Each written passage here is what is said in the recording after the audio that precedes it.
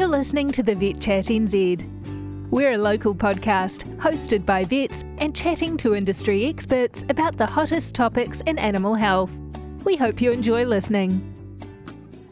Hi everyone, thank you for joining us today on the Vet Chat podcast. And today my guest is Martin Earles. He has a special interest in rabbits, and I know he's going to share with us some very useful gems. And this is aimed at the general practitioner. And when a bunny lands up on your table, what to do, basic things to keep in mind, and just some general tips to make life easier for you. Hi, Martin. Good morning there, Sumari. Thanks for having me on your show. Great. I'm looking forward to our conversation. So just give us a little bit of background. Where are you based? What do you do? Well, I'm based in Tauranga over Bay of Plenty. I've been over here most of my life, but been away for a few years in Auckland, but I've been back here since 2000 and mostly working in the mixed practice, which evolved into small animal only. And in the last 18 months, I've been doing more sort of referrals and exotic type of pets as my main work. And I've been doing some emergency work as well at a local emergency clinic. Yeah, that's where I am at the moment. But I've had an interest in the unusual pets for about the last 12 years. So I've been slowly working on developing my knowledge and learning all the extra information there is to get to a point where you feel a little bit more comfortable about seeing some of these unusual animals. So hopefully I can help try and make things a little bit smoother for other people. True. And so what are some of the interesting patients that you see as an exotics vet? Well, I see a range probably from the three different types of animals. So we've got our little furries, so our rabbits and guinea pigs and rats and mice and the occasional chinchilla. And that probably makes up about maybe 60 to 70% of my patients. Probably the next one that's most common would be the birds. So there's a whole range of different types of birds that we get in. So we've got our little parrots and parakeets. They're probably the ones that most people think about when they get one coming through their front door, that there's a parrot or a budgie or a cockatiel, but we do get a few interesting larger ones like macaws. And then there's quite a few of the backyard poultry and ducks and geese, so we have some of those that come through. And then some people have their aviary birds. I've got my own little aviary in the backyard, and they're interesting in a different way. So you've got to approach them more like a flock or, like you do on some of the farm type of work. Some of the more slightly bizarre and interesting ones are the ones that are the scaly type of animals, so your reptiles and bearded dragons and water dragons and blue-tongued skinks and leopard geckos. So they're probably the ones that I find the most fascinating, but we don't see as many of those ones. And then a few amphibians, frogs, and very rare sort of frog, but a few axolotls that come in, and then we do have a few fish keeping clients out there. They're a little bit more challenging to get in the clinic, but there's a very broad sort of range of different animals that come through the doors. That's very interesting. And which of those is your favorite? Well, I probably feel the most comfortable with the rabbits because that's probably been the most common one that I've dealt with over the last 10, 12 years. And so I sort of feel like I probably have got a little bit more of a grasp of what they need to have. And yeah, they are definitely a slightly unique sort of species, and so we'll be able to talk a little bit more about them and what makes them different and what sort of things we can do to make everyone a little bit more relaxed when they see a rabbit walk through the door. That's right. So now focusing on rabbits. Yeah, I get a mix. So the vast majority of the ones that I see are the ones that are more of an indoor rabbit, and rather than being the one that's outside and it doesn't get seen very often, which certainly makes it easier to keep track of what's wrong and picking up on any abnormalities, which is definitely very important with the rabbits and most of the exotic species. And with rabbits, is it similar like many of the other exotic species when they get sick or they don't feel well, that they take a while to show it? So owners might bring them in a little late sometimes? Sometimes, yeah, occasionally that will happen. Probably not as much as, say, with birds, where they definitely hide things a lot more. But certainly with some rabbit problems that they may be losing weight and it's not so obvious if they're not being handled as often, or they can change relatively quickly from coping okay with some sort of disease and compensating, and then things can change pretty quickly where it looks like there's a problem that's very acute in onset, but it really has been just slowly getting worse over time. Mm-hmm. And we probably need to clarify that we are not talking about your general field variety. We're talking here about the genuine pet rabbits. Are there any restrictions on taming like the general wild field rabbits out there? Do people do that? There's occasionally they may have a baby rabbit that they've rescued, and as far as I'm aware, and I may not have all the details, but I think the most important thing is that they're not allowed to be released again, and you're not allowed to breed from them. So the vast majority of them are those other sort of breeds that are the pet ones that they're all evolved from the same rabbit. They're all the same species. So that's the unusual part about rabbits, is all the rabbits we see are all the same species, even the wild ones, let alone the birds.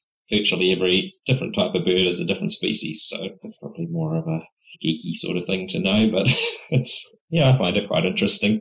Yeah, I actually never thought of that. That is very interesting. So all the rabbits are related to the wild European rabbit, which is different to that sort of cottontail type of American species, and hares are different, but otherwise they're all the same. They're a little bit like dogs, where you've got your huge range of sizes and they're all the same species.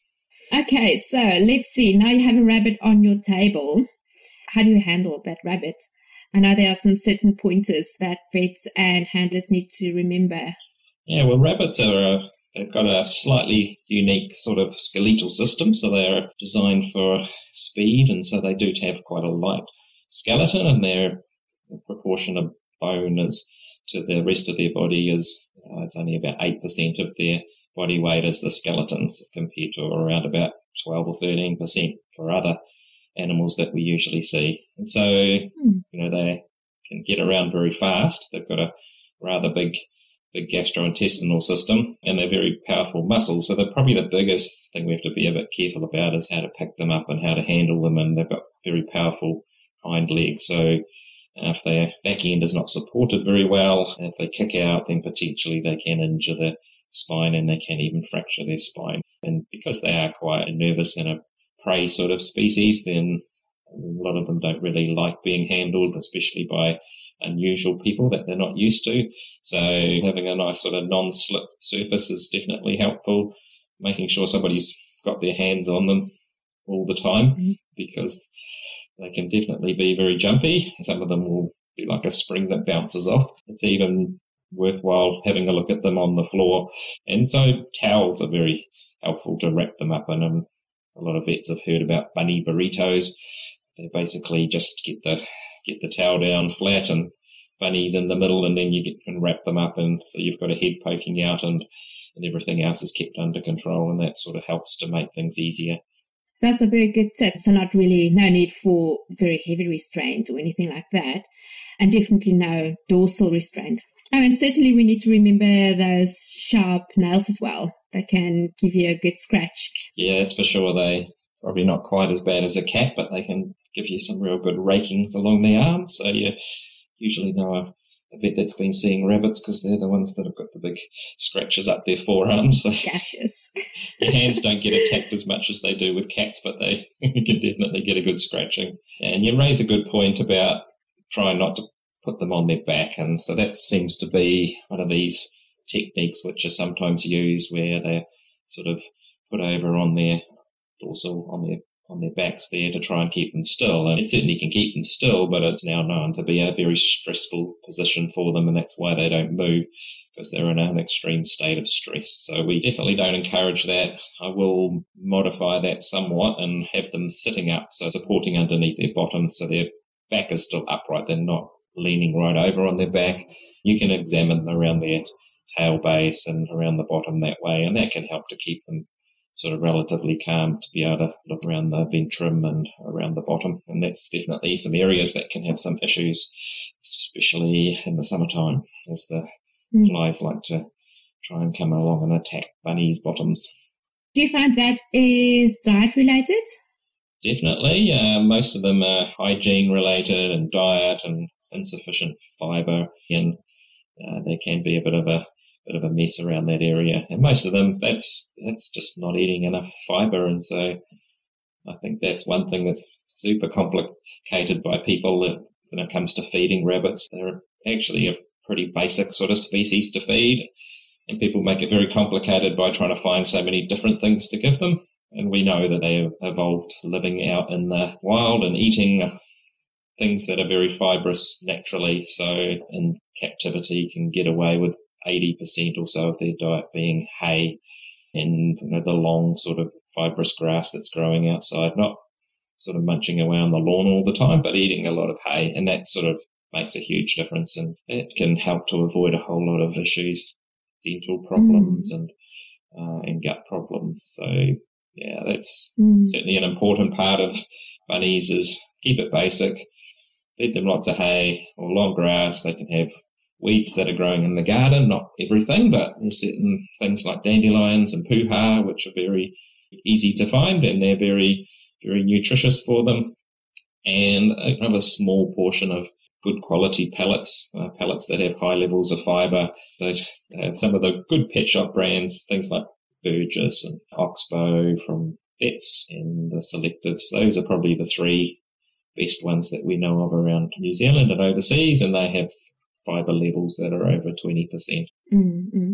And I came across something very interesting when I was doing a little bit of reading up in preparation for this podcast, and it said that some fruit tree branches are also suitable for rabbits to eat.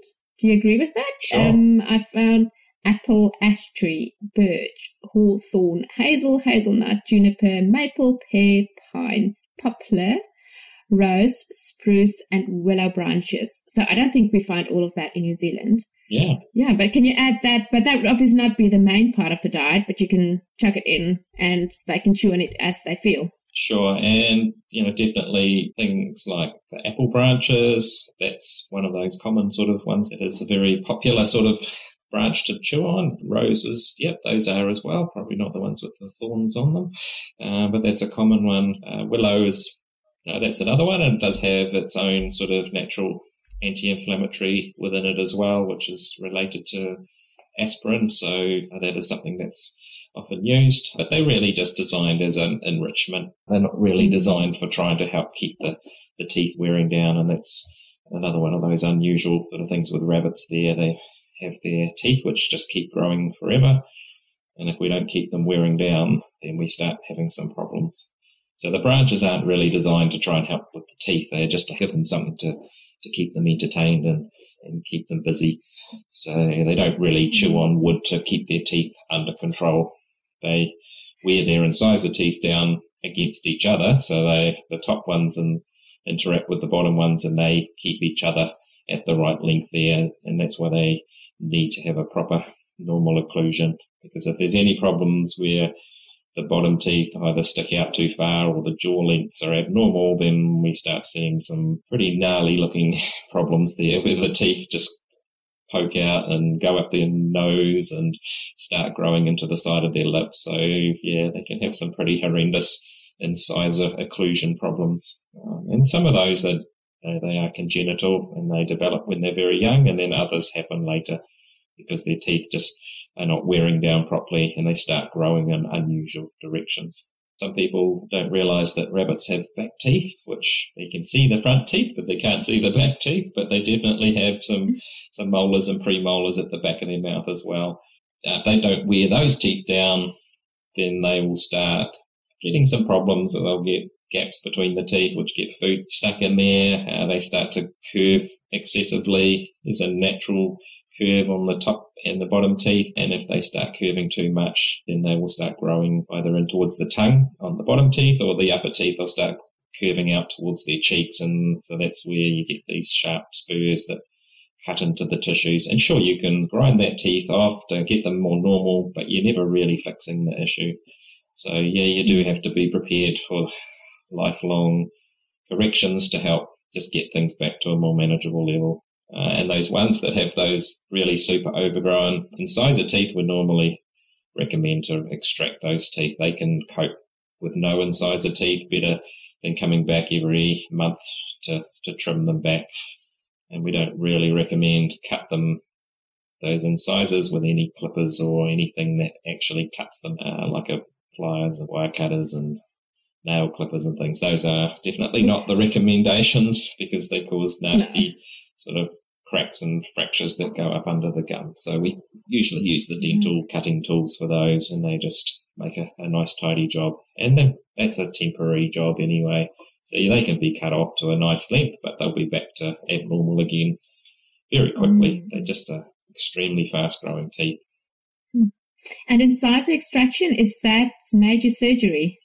It's reasonably major. It's certainly manageable, and it's much more manageable than it is in other species like guinea pigs and rats, which is very difficult. But there's special tools that have been developed, special elevators, and just to follow the curves on those teeth. And their upper incisors are almost C-shaped, so they've got a very tight curve on them with a small radius, and the bottom one's a little bit less so. And then if we don't take them out properly and leave a little bit behind, then they'll grow back again. And how do you perform a dental exam on a rabbit? Do you normally just put your finger in and have a feel around? Do you sedate the rabbit and open that tiny long mouth and have a look in there? What is your initial approach? So first of all, in that initial consult, you do spend a bit of time looking at the head. So palpating the jaw, first of all. So you want to have a good palpation around that lower jaw and around that mandible. See if you can feel any excessive amounts of bony sort of swellings there. Sometimes you'll feel little wee knobbly bits on the mandible where the teeth have grown too long and they're starting to sort of penetrate through the bone. Also around where the upper cheek teeth sit. You have to be a little careful with that. Don't want to push around there too hard at the start because you may be pushing the gums onto some sharp teeth. So I'll have a palpation first, then I'll use a nasal speculum. So I'm not sure that you can even get those very easily anymore, but they're a human nasal speculum, almost like two little paddle blades there. And then I use that to examine the cheek teeth inside the mouth, putting those little paddles in between the teeth and the cheek and opening it up and visualizing the teeth that way. And you can see if there's any gross changes in there. Now, sometimes you won't see everything because you can't see the reserve crown, you can't see that part of the tooth which is sitting in the bone. And they don't really have roots in their teeth, so that's where they're all growing from, is way up in that jawbone.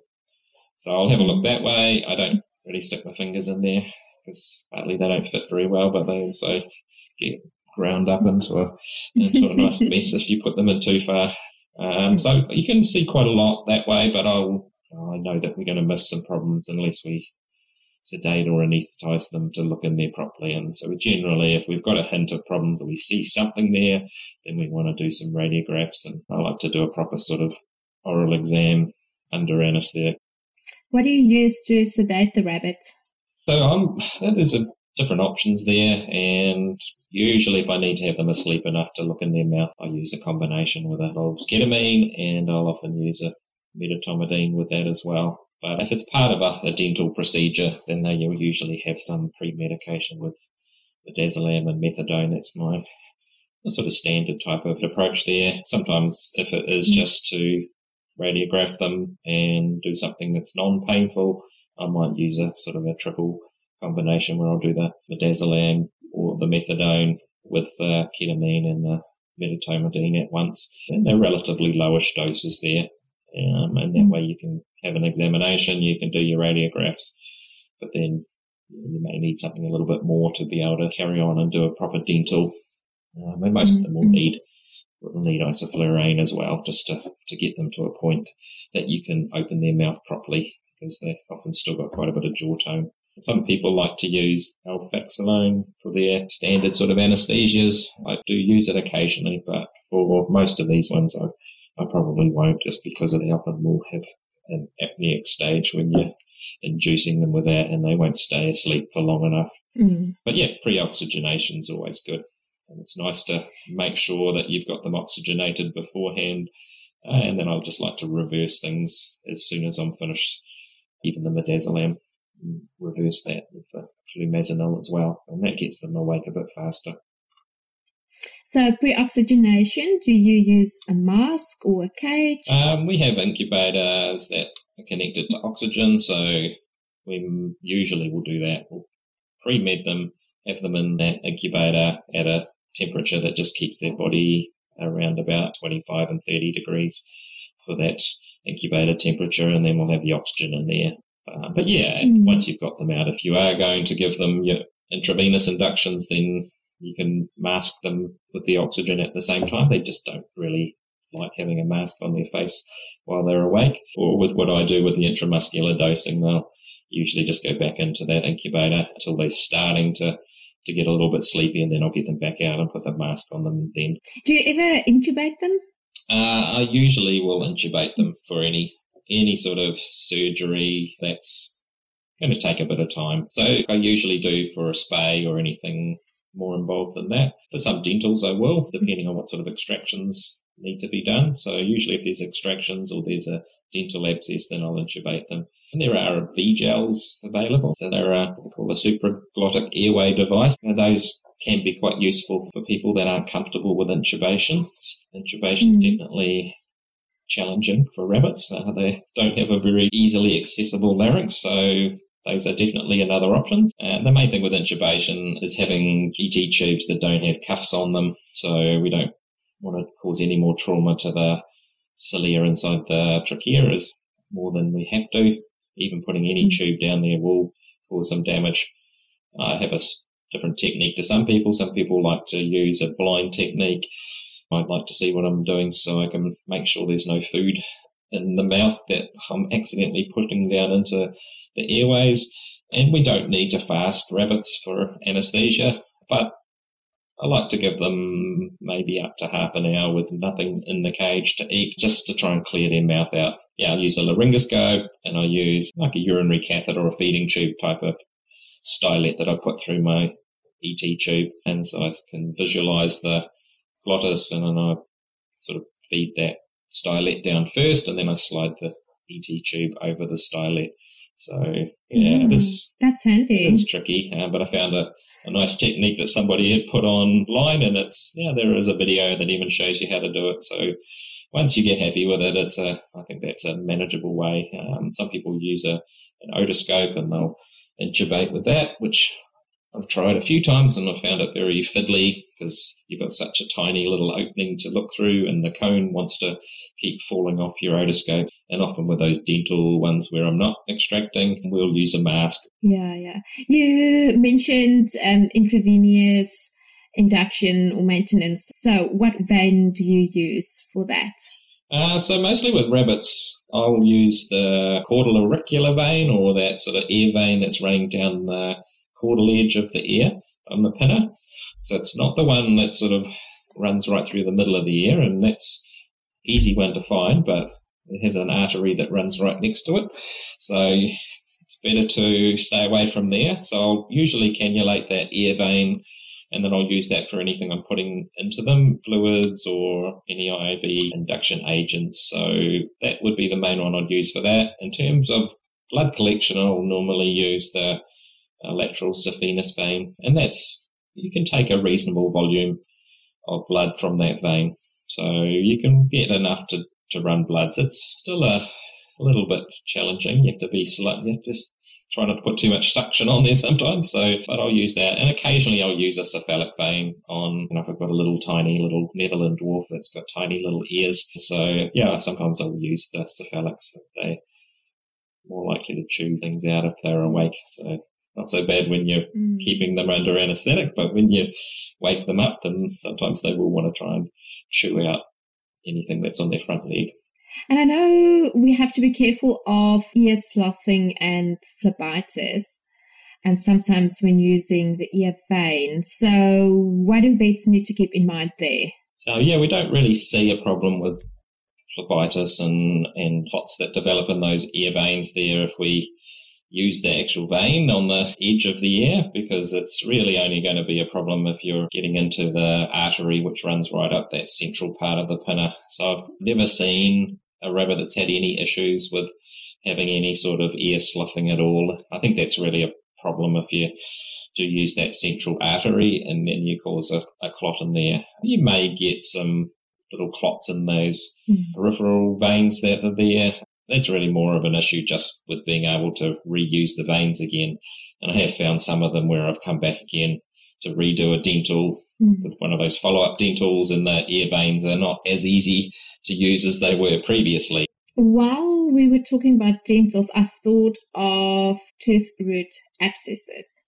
So we see them definitely, and they are mainly secondary to those acquired dental disease problems that have been niggling away for quite some time, and then usually have been because there's been something that's managed to get in between the teeth. It's tracked right down the tooth. The tooth's gotten too long, and that reserve crown or root is penetrating through bone. And once it gets through the bone, then we get into soft tissues, and that's when things start to develop these nasty abscesses. And they certainly can be treated. So in most cases, we can do something about it. It's when we've got multiple teeth abscess, then that starts to become a little bit more of a problem.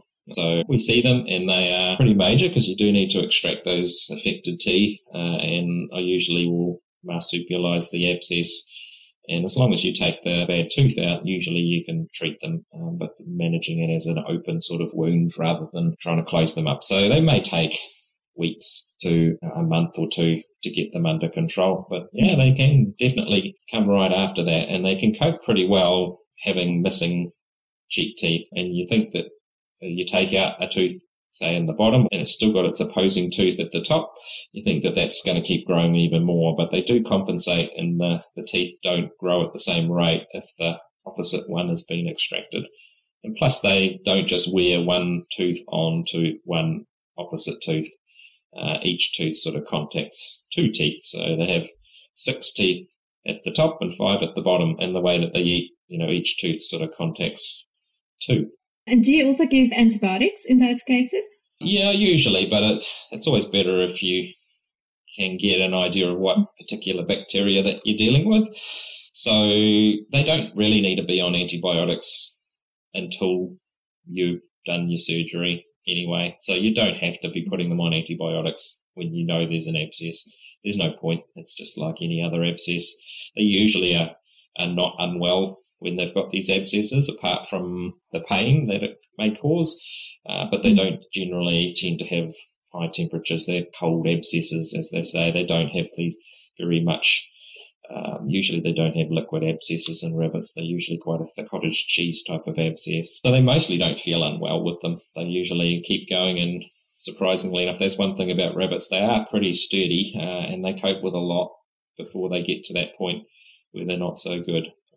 So yeah, some of them have them for weeks and weeks, and they're still eating. It probably leads us on to another point about antibiotics and rabbits, and what we can and what we can't use. And yes, I would like to talk about that. And one thing that most vets sort of think about rabbits is that you can give them Baytril, and that's the main treatment of antibiotic for rabbits because it's relatively safe. And we do know that rabbits do have a sensitive gastrointestinal tract, and they don't tolerate having certain antibiotics that sort of target gram-positive bacteria so well. So things like your sort of beta-lactam type of penicillins, which we like to use for our cats and dogs all the time, that's definitely can be a big problem with rabbits. And so yeah, we are a little restricted. We can't give our oral amoxil sort of clavulanic type of acid type of combinations like we might want to use, but we can use penicillin in rabbits. So that is one thing that people may be not aware about. You can use injectable penicillin, so not oral, but injectable penicillins, and that can be quite a useful one for those dental type of problems. So we're using our sort of procaine penicillin type of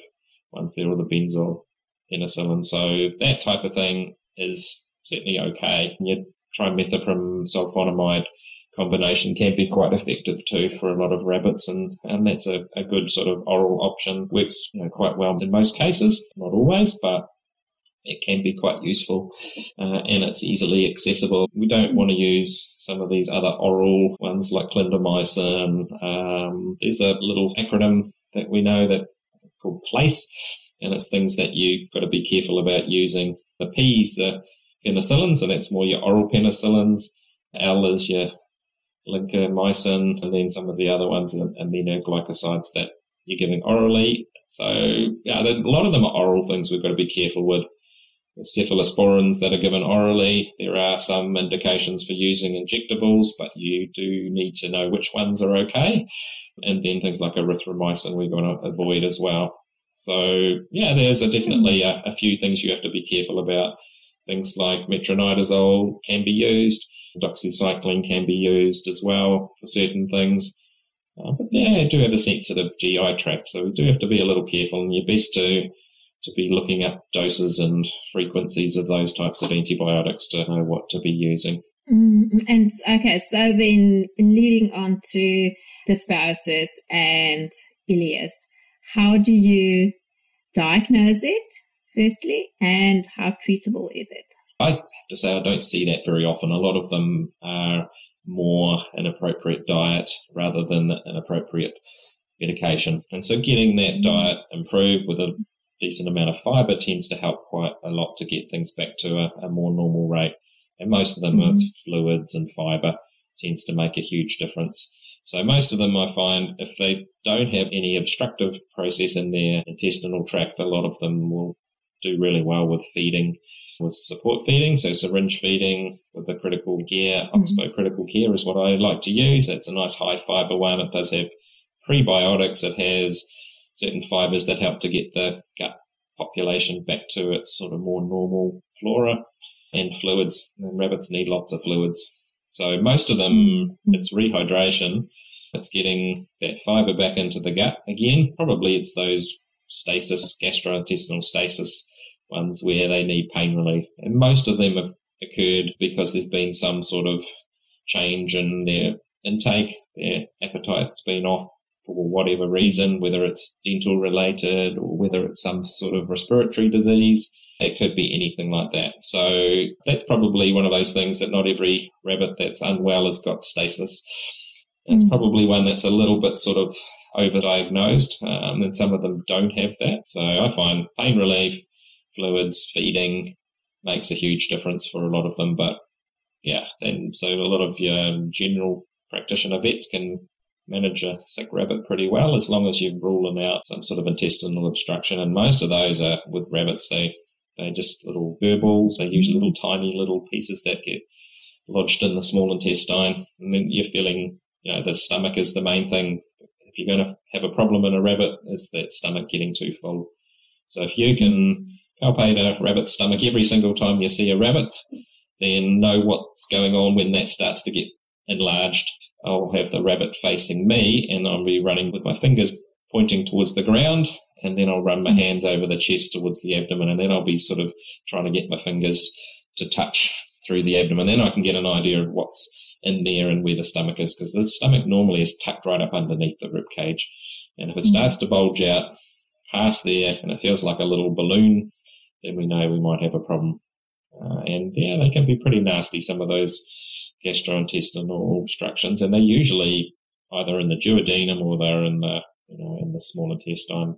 Some of them need surgery and some of them will pass through okay with supportive care. We just don't want to be putting more food into a stomach that's already filling up. So you've got a distended stomach, that's one of the times you don't want to be putting food in there at that time.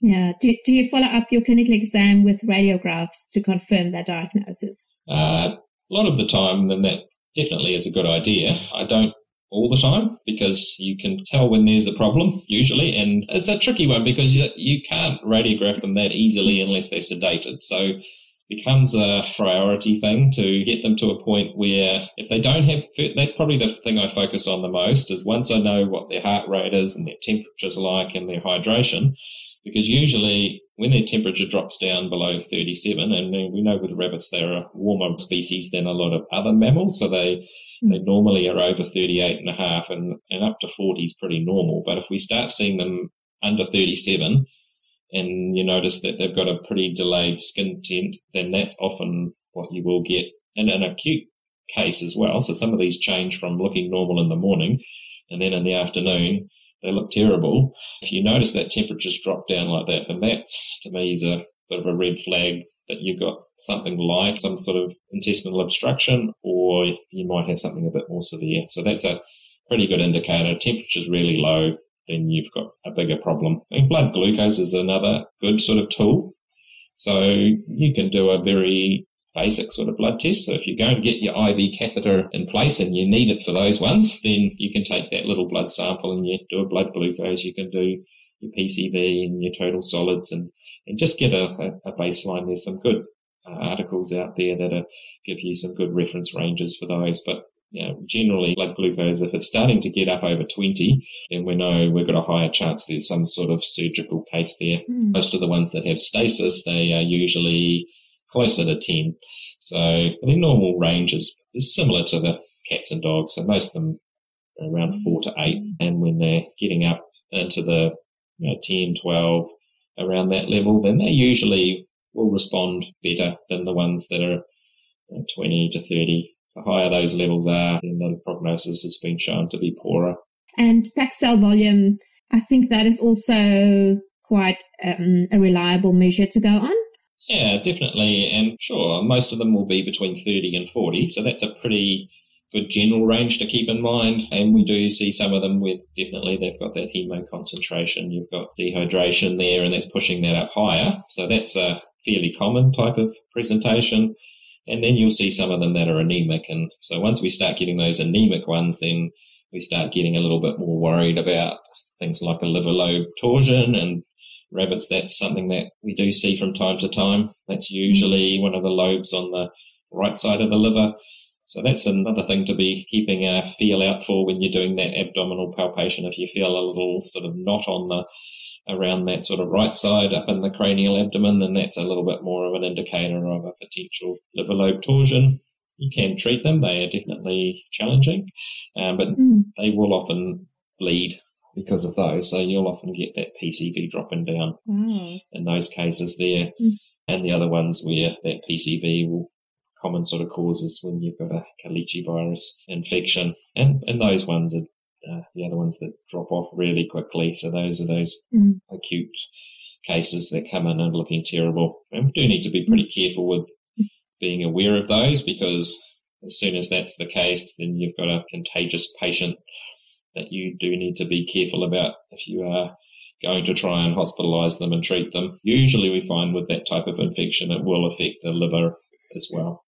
And calcium is one of those that vets probably know that they need to remember that it is higher in rabbits than what you see in cats and dogs.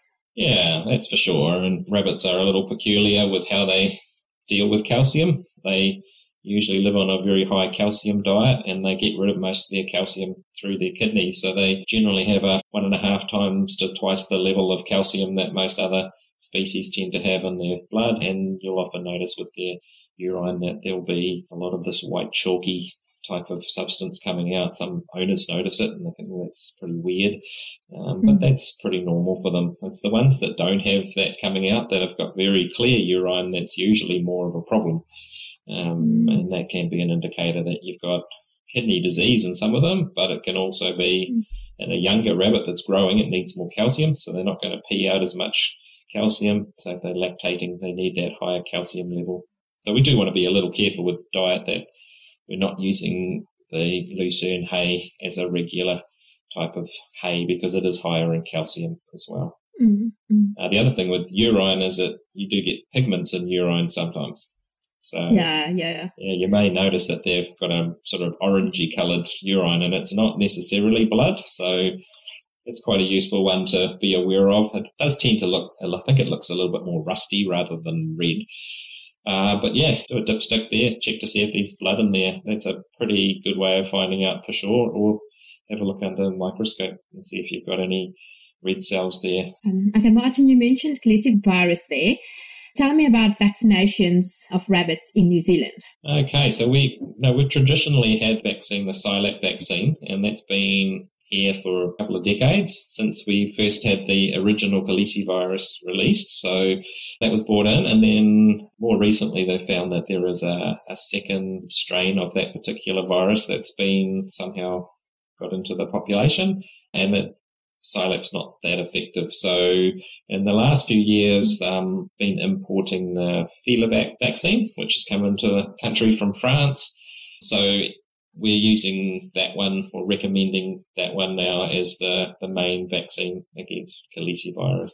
And it's sort of recommended for over 10 weeks of age, but some of them at less than 10 weeks are definitely at risk, especially if their mother hasn't been vaccinated. So it tends to be pretty effective. I don't know that it's 100%.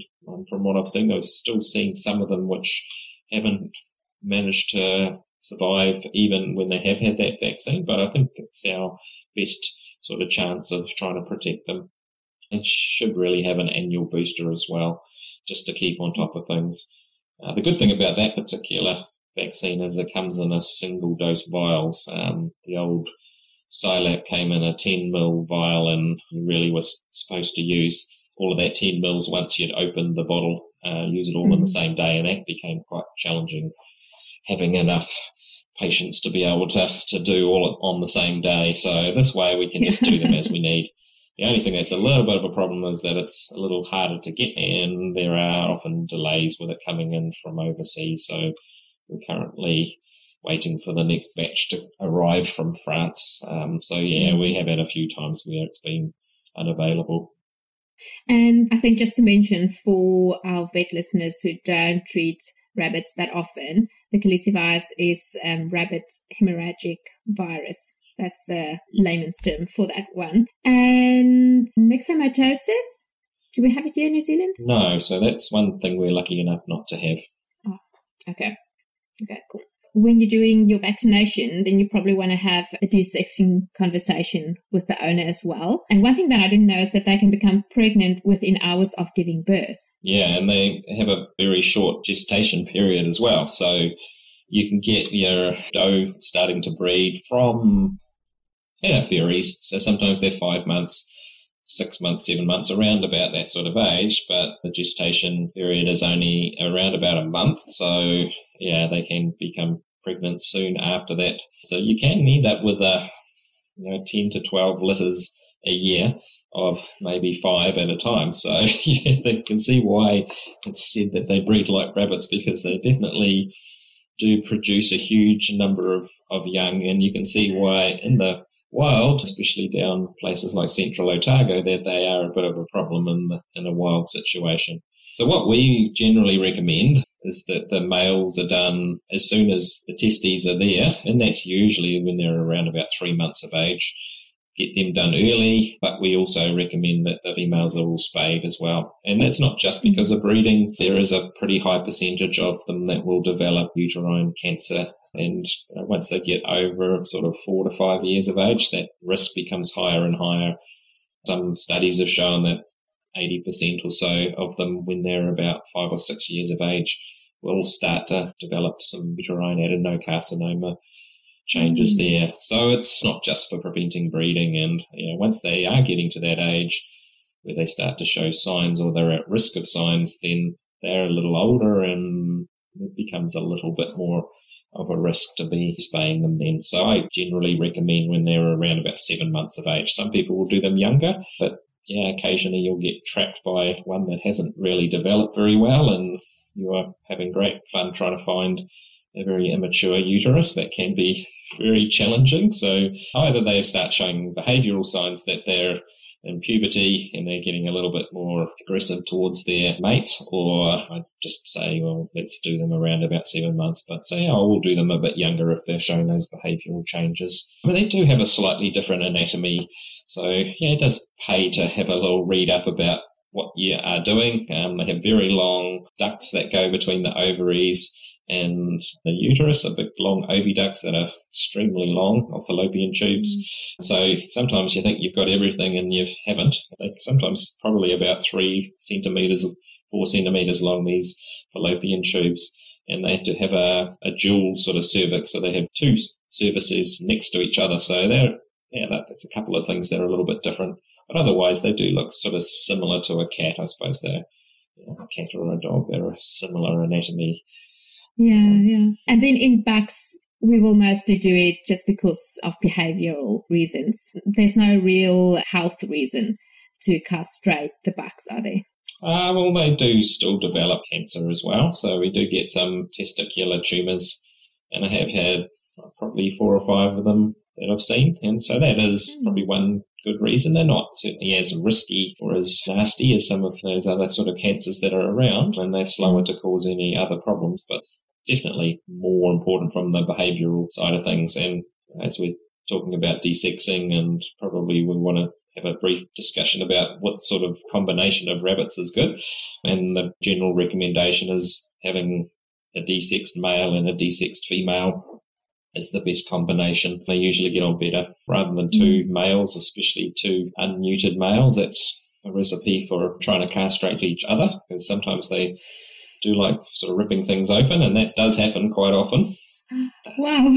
And even the 2 females together, they can sometimes have some behavioural issues as well. So the sort of least likely combination of having problems is that sort of male and female that are both desexed. Yeah. And the castration method, that's a closed method. Am I right? Well, I do a sort of modified version of that, and there are different ways of doing it. So, one thing unusual about rabbits is they're like marsupials, and the males, their anatomy is a little different because the penis is sort of sitting in a position that's behind or caudal to the testes. So you can just go straight into a pre-scrotal approach and take them both through there, and there's no penis anywhere near it. I usually just do a scrotal technique, and I don't really use any sutures in the skin afterwards. So I use a tissue glue to help glue the skin back together. But I'll do a modified sort of open technique. So I will do it individual testes and take the whole testes out through the open technique, but then I'll close up that tunic afterwards, and I'll ligate that off just to reduce the chances that they may herniate through that incision. And that's probably more of a theoretical risk, and it's not necessarily going to happen, but I just think that let's make it safer. So generally with rabbits, we want to avoid those braided sutures if we can do, just to reduce the chance of having infection. And the other thing is we just want to use no catgut. So that's a definite no-no with rabbits. Remind me again why? Mainly because of the reaction that it causes and adhesions. It's been so interesting hearing all this rabbit information, and a great refresher for myself. I would just like to talk about parasites briefly. Do you need to treat internal parasites in rabbits ever? Not generally worms, so we don't see worms as a problem that often, but sometimes. So you don't normally have to do it as a routine sort of thing. It's mostly those cases where you've got a lot of rabbits in a small area that seem to be the ones most at risk. So it pays to check if you're noticing any problems, especially in younger rabbits, or where you're breeding situation and they're in the same sort of area that are more likely to become contaminated. Probably more of a potential problem are the coccidia. And we do see that as a reasonably common sort of problem in those younger bunnies. But similar, whether they've come from a breeding sort of situation there's more of a risk. So it's worthwhile if you're noticing that somebody's not growing very well, or they're a little bit thinner, or their appetite's a little bit down, then it's best to get a fecal sample checked out. And they're pretty easy to find. You don't have to be sending them away to an external lab to check that out. You can quite easily find them yourself in a small fecal sample.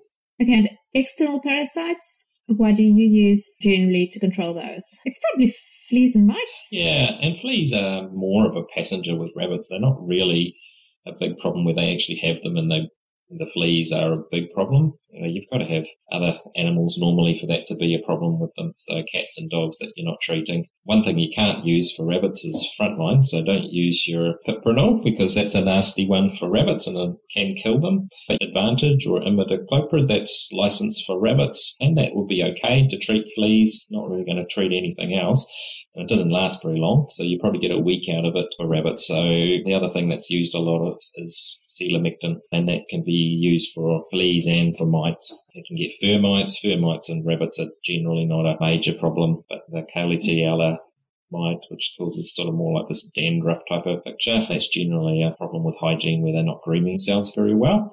You can use your selamectin for that as well. And I use a higher dose than what's recommended on the label for them. That's generally recommended that you're giving, it's probably more 2 to 3 times the label dose for cats and dogs for rabbits. So most of them I'm not using the same dose for a rabbit as I'm using for a cat. So, there's a little bit off-label when it comes to that. I think a lot is off-label in rabbits. Yeah, most is off-label. Yeah, a lot of things are, that's for sure.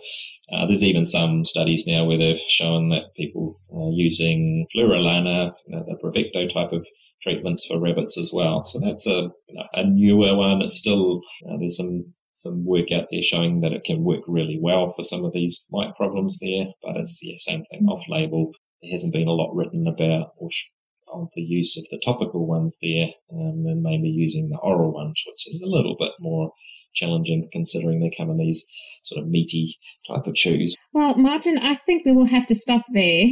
If any vets ever wanted to discuss any cases with you, would you be happy for them to contact you? Yes, that's fine. And they can certainly find me. I've got my own sort of website set up there, the Tauranga Exotic Vet. So they can look me up on there, and I'll have contact details on there. If they have any questions, then they can certainly ask, and we'd be quite happy to see some cases come through if they've got any tricky ones that they like to send to us. And I'm based at the referral centre, which is at the Bay After Hours Vet Zone over in Tauranga. Great. Yeah, I think you are a very handy contact to have on every vet's phone.